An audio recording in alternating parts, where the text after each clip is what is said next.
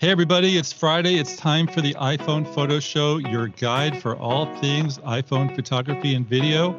Jefferson Graham and Scott Bourne are here. Scott has been conducting an experiment for most of 2022 where he was going to use the iPhone as his only camera, and he's going to announce his feelings about how that worked out. And he's got some thoughts on the macro lens on the new iPhone 14 Pro cameras as well. Let's say hi to Scott Bourne.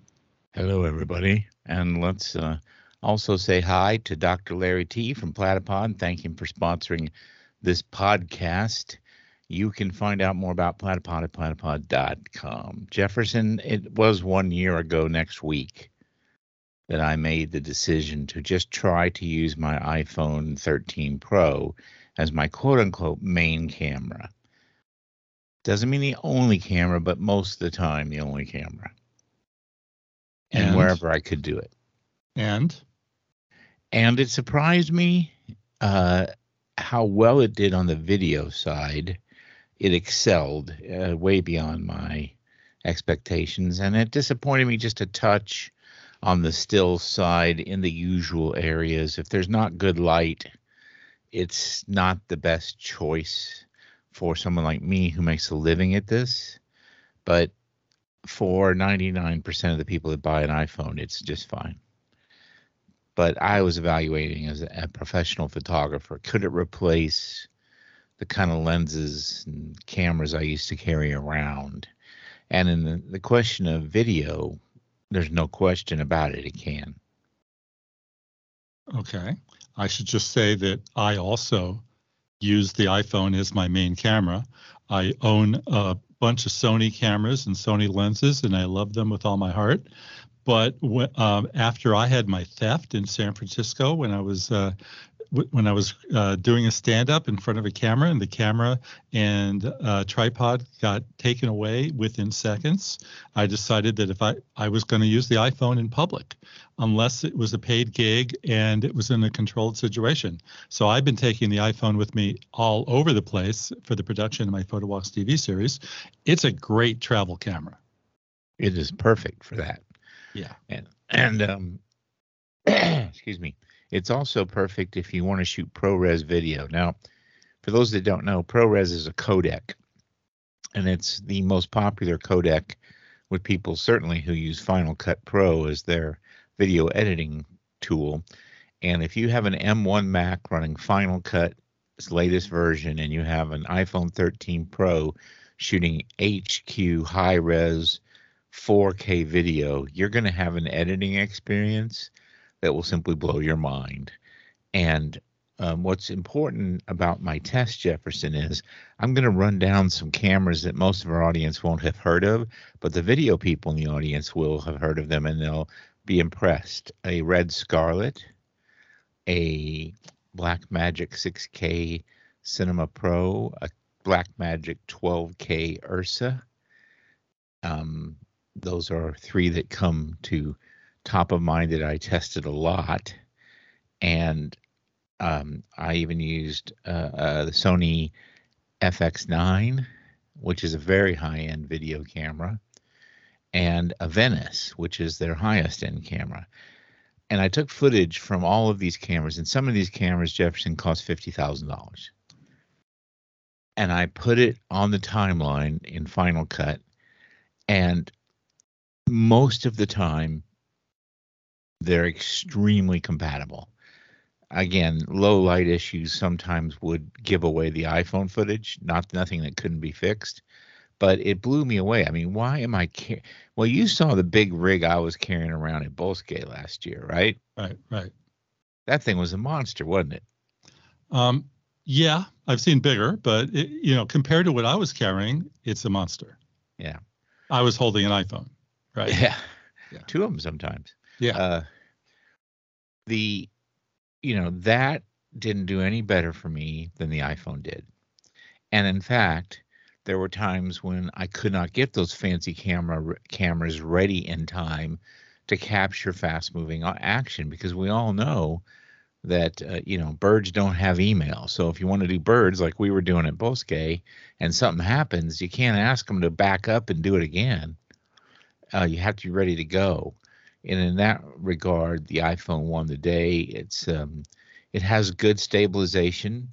It's the same pretty much stabilization they told you is better on the 14, but it's Right. still very good. And if you know how to work with it, it in most cases, unless you're doing, a lot of walking like Jefferson does, you really don't need a gimbal. Okay, But the main thing is the editing. You can grade this footage. That means, do Photoshop like stuff you would do in a still photo, but you do the video, and it doesn't fall apart like like you would expect. but you're telling me that the footage from these big cameras, which have bigger sensors, I assume, and higher resolution, looked as good, if not as good, as the iPhone. Well, okay, so let's look at the resolution question. Some of these cameras, because the camera companies bow to the marketing prowess of the marketers who have found out that if they say something has more megapixels, people think it's better, especially here in America where we think bigger is better for everything. I want the Hummer because it's the biggest car or whatever. The problem is the sensors haven't grown in size much, if any at all. And so you're cramming lots of resolution on a small sensor. It ends up needing to be tweaked in post as much as the iPhone's footage from a tiny sensor needs to be tweaked in post. So it's a push.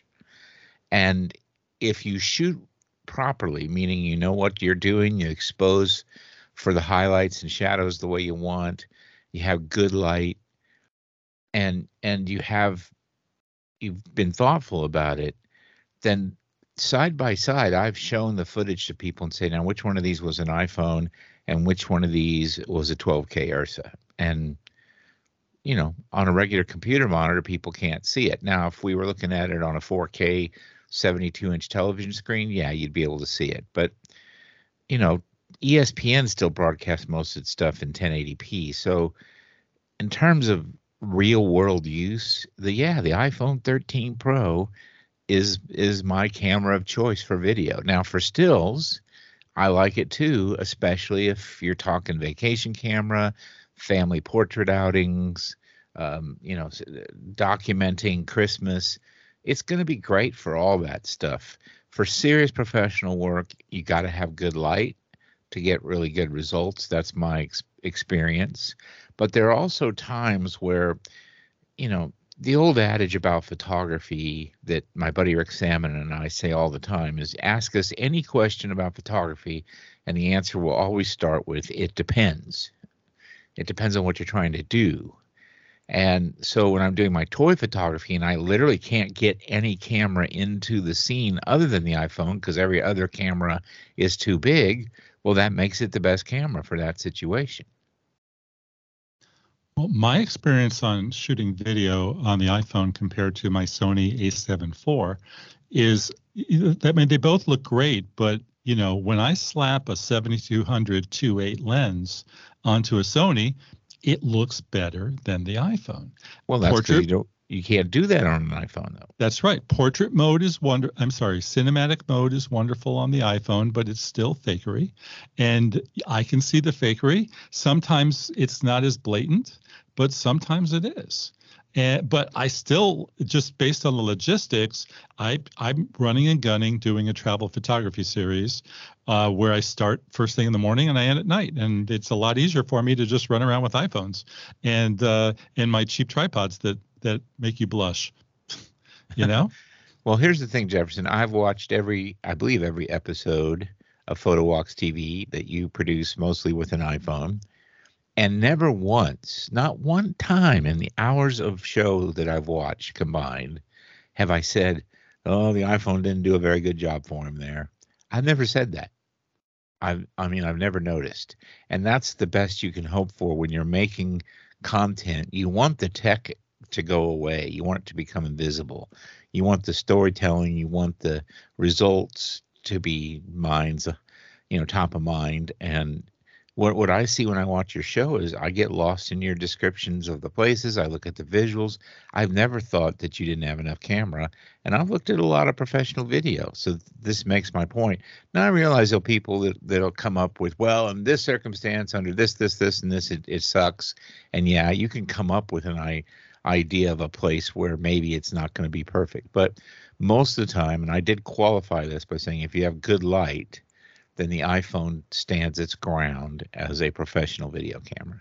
Yeah, well, thank you for the kind words. I do have a interesting side note on photography. So, photos, I think travel photos shot in great light look amazing on the iPhone, way better than any cell phone camera should really look.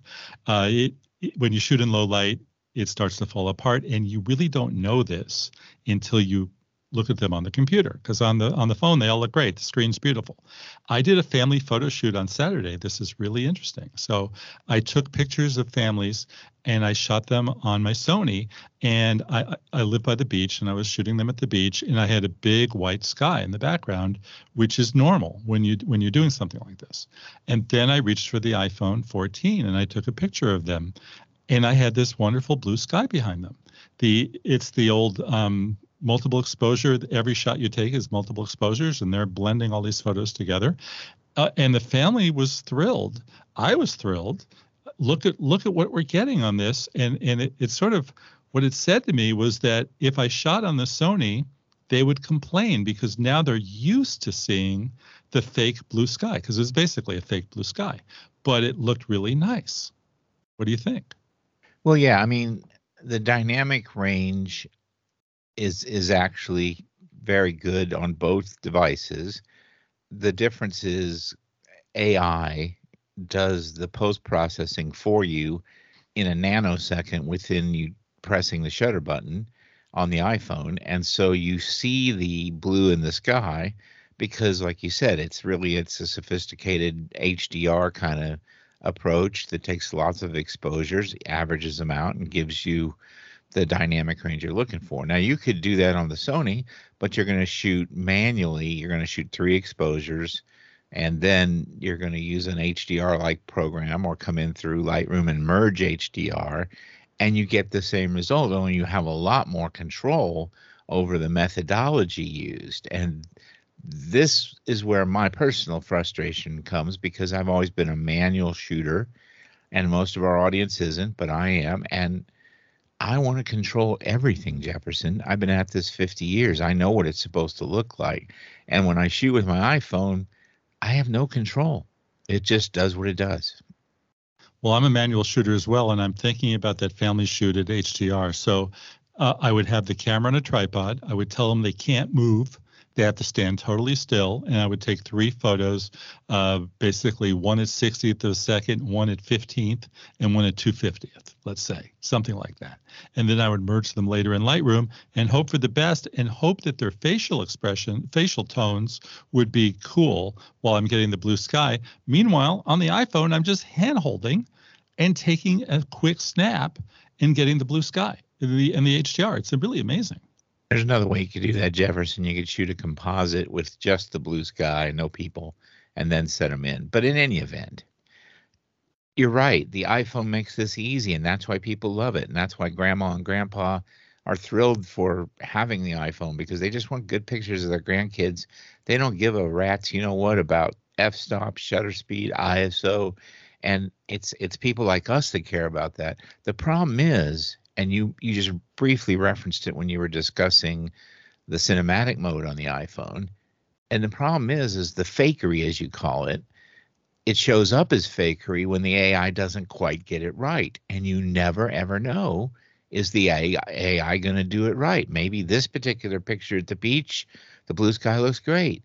But maybe the next one, it's going to fall apart. And you'll start to see banding, which is what I see in a lot of these things when AI goes to work. Or you'll see color noise, or you'll see chromatic aberration.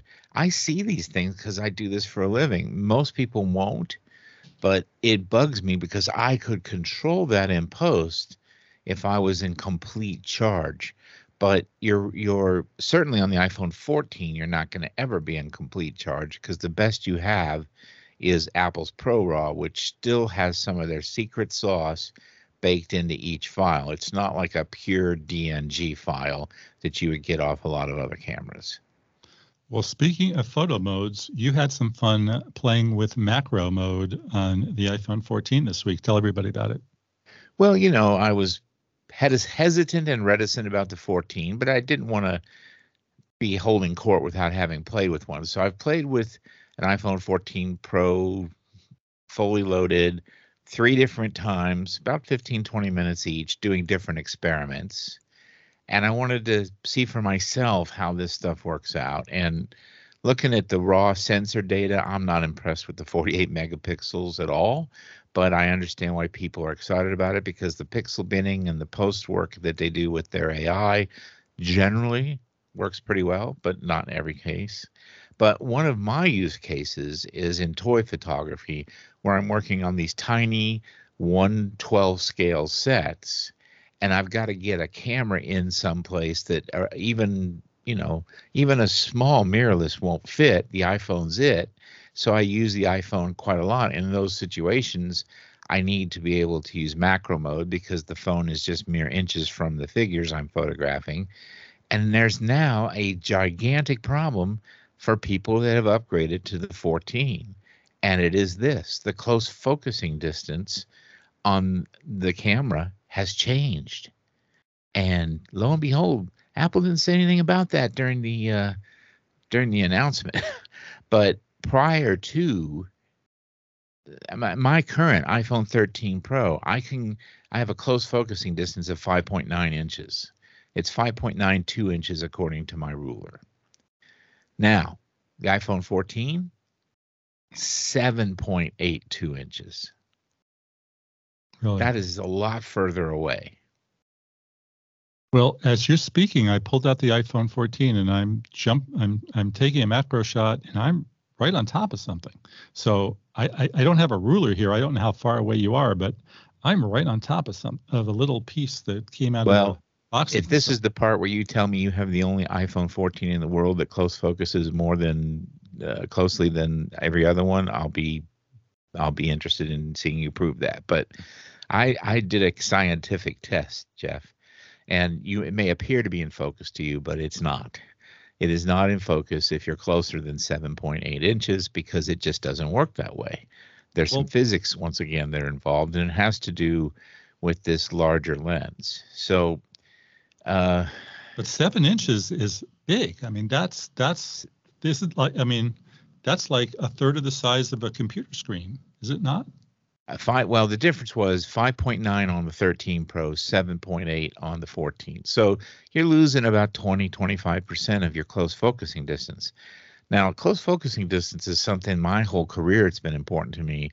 When I was a bird photographer, I worked with these great big long lenses, and their close focusing distance was 17 feet. So it'd be very difficult to fill the frame with a bird. Then I switched to Olympus. Everybody knows I was an Olympus visionary. One of the reasons I did that is because you could get an the equivalent focal length of 800 millimeters and have a close focusing distance of 4.9 feet, which was stupendous, which meant I could photograph and fill the frame. So these are important considerations for some of us, but 99% of the people that buy this stuff don't care about the things I care about. I'm just simply talking about this because we do a podcast about the iPhone camera for an audience that's fairly sophisticated, at least when you look at the quality of the pictures they take. And I think they need to know about this. If you're a macro person and you've been doing a ton of macro on your iPhone 13 and you upgrade to the 14, be prepared. You're going to give something up. All right. I'm going to do a back-to-back shot after we speak, and I'm going to see what happens. Speaking of great iPhone photos, let's talk about the iPhone photo team, which is our website where week after week, some pretty amazing photos are being shown, and people are showing what they can do with an iPhone. Every week, I haven't been able to lately because of some stuff I'm dealing with, doctor and stuff and all that. But every week, I try to spend at least an hour in there looking at the pictures. And of course, you and I both love the work of Mal McCann. He'll show you what a guy can do, no matter what kind of camera he's got in his hand. but there are others, and we've noted there's been spectacular photography there. And the circles we have there for you to put your photos in help you sort of segment it out between landscape, black and white, travel. I encourage people to look at what the iPhone can do, because as I discussed my personal, um, disappointment with the phone, I also note one of my own famous sayings is people don't buy something for what it doesn't do; they buy it for what it does do. And there's a lot this phone does that's going to make people happy. I do want to say that at first I thought it was a gimmick, but I kind of like the dynamic island thingy. What do you think? Not much. You don't think much of No, it, huh? no. I like always on display, and I like the look of iOS 16. I like the front page of the phone is absolutely gorgeous, and the brighter screen is great. But the dynamic island is just an Apple gimmick, as far as I'm concerned. It just doesn't do much for me. No knock, but I haven't gotten excited about it.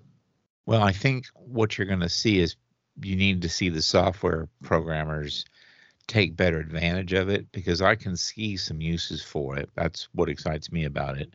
Now, I'm already seeing reports out of China on the 15, and they are they are more likely to have the USB-C connection next year, which means I'm automatically upgrading no matter what because I need USB-C. I would love to see, does the dynamic island make that jump, and do they solve some of these problems? Because, by the way, I just did a quick look before we recorded this show. There are a ton of iPhone 14 bugs still out there that have not been fixed. People having trouble, you know, converting from 13 to 14. The data's getting lost. There's the camera shake problem that's allegedly fixed, but maybe not. There's a restart problem unless you turn off all background app refreshes, which is kind of inconvenient. There's just a lot of bugs. I'm surprised, Jefferson, that they let a phone that's this buggy get through to the public, but maybe they've just decided it's cheaper to let the public tell them what's wrong and replace those units than it is to hire real beta testers. Well, this is what they do every year, and I'd love to sell 1/100th of the phones that they're going to sell. So, well, guess what though? Guess what? Did you see yeah. the new advice they put out today? No, fill me in. They're not planning to sell as many as they said they were. They've cut some orders. They don't think it's going as well. So, well, okay, from what I read, the Pro is going well. The 14s are not going well. Yeah, they cut back six. They in one shop alone, they said we want 6 million fewer phones. So their king of the hill status. We'll see. This could test it. I mean, well, yeah, but it's like Netflix. Netflix has 220 million subscribers. If they lose half of their audience, they'll still have 125 million. Yeah, and that'd be amazing. I know how Tim Cook thinks, and he's not thinking like that. Yeah, I know. All right. Tell everybody about Platypod and all the great things they do. Well, just yesterday, I made a photograph with Grogu from The Mandalorian, 1/6 scale, and I had 4 platypods going, Jefferson. I had one holding the background. I had one holding my platypod, which is a ball head, sort of a reverse ball head that Platypod makes, mounted my camera to that. I had one holding a kicker light and one holding a main light. So I had 4 platypods in my shoot. And I'm telling you what, there's not a day goes by that I don't use these things. If you haven't, I do think a lot of our audience have them now because they've heard me talking about them for years, even before this podcast, even before they were a sponsor. But you've heard Scott Kelby talking about them. You've heard Rick Salmon talking about them. You've heard a lot of people talking about them. If you, for some reason, haven't tried it yet, go to platypod.com and check them out because they're really good and they help us do this show. Now, I did want to also address, I mentioned this on the iPhone photo team site. I am going to be pulling back a little bit. Next week will be my last show for a while. So if you have any questions, comments, or concerns that you would like me to address during that last show, send me an email to my personal address, scott@scottbourne.com, and I'll try to get that done. In the meantime, Jefferson Graham was one of the first guys in the world doing podcasts and videos and doing it for none other than USA Today. He's more than capable of carrying the show without me, so I hope you'll continue to listen. Thank you very much. You'll be missed, but I know you'll be back. At least I hope you'll be back. So occasionally I will certainly stick my head in if something important happens. All righty. On that note, Scott just told you how to reach him, and please send him an email. You could send me an email as well, jeffersongraham@gmail. Look for me on the iPhonePhotoTeam.com. Look for Scott. He will be there, just not as much. And you can find us both on Twitter. I'm at Jefferson Graham. Scott is at Scott Bourne. And we will see you next week. Have fun.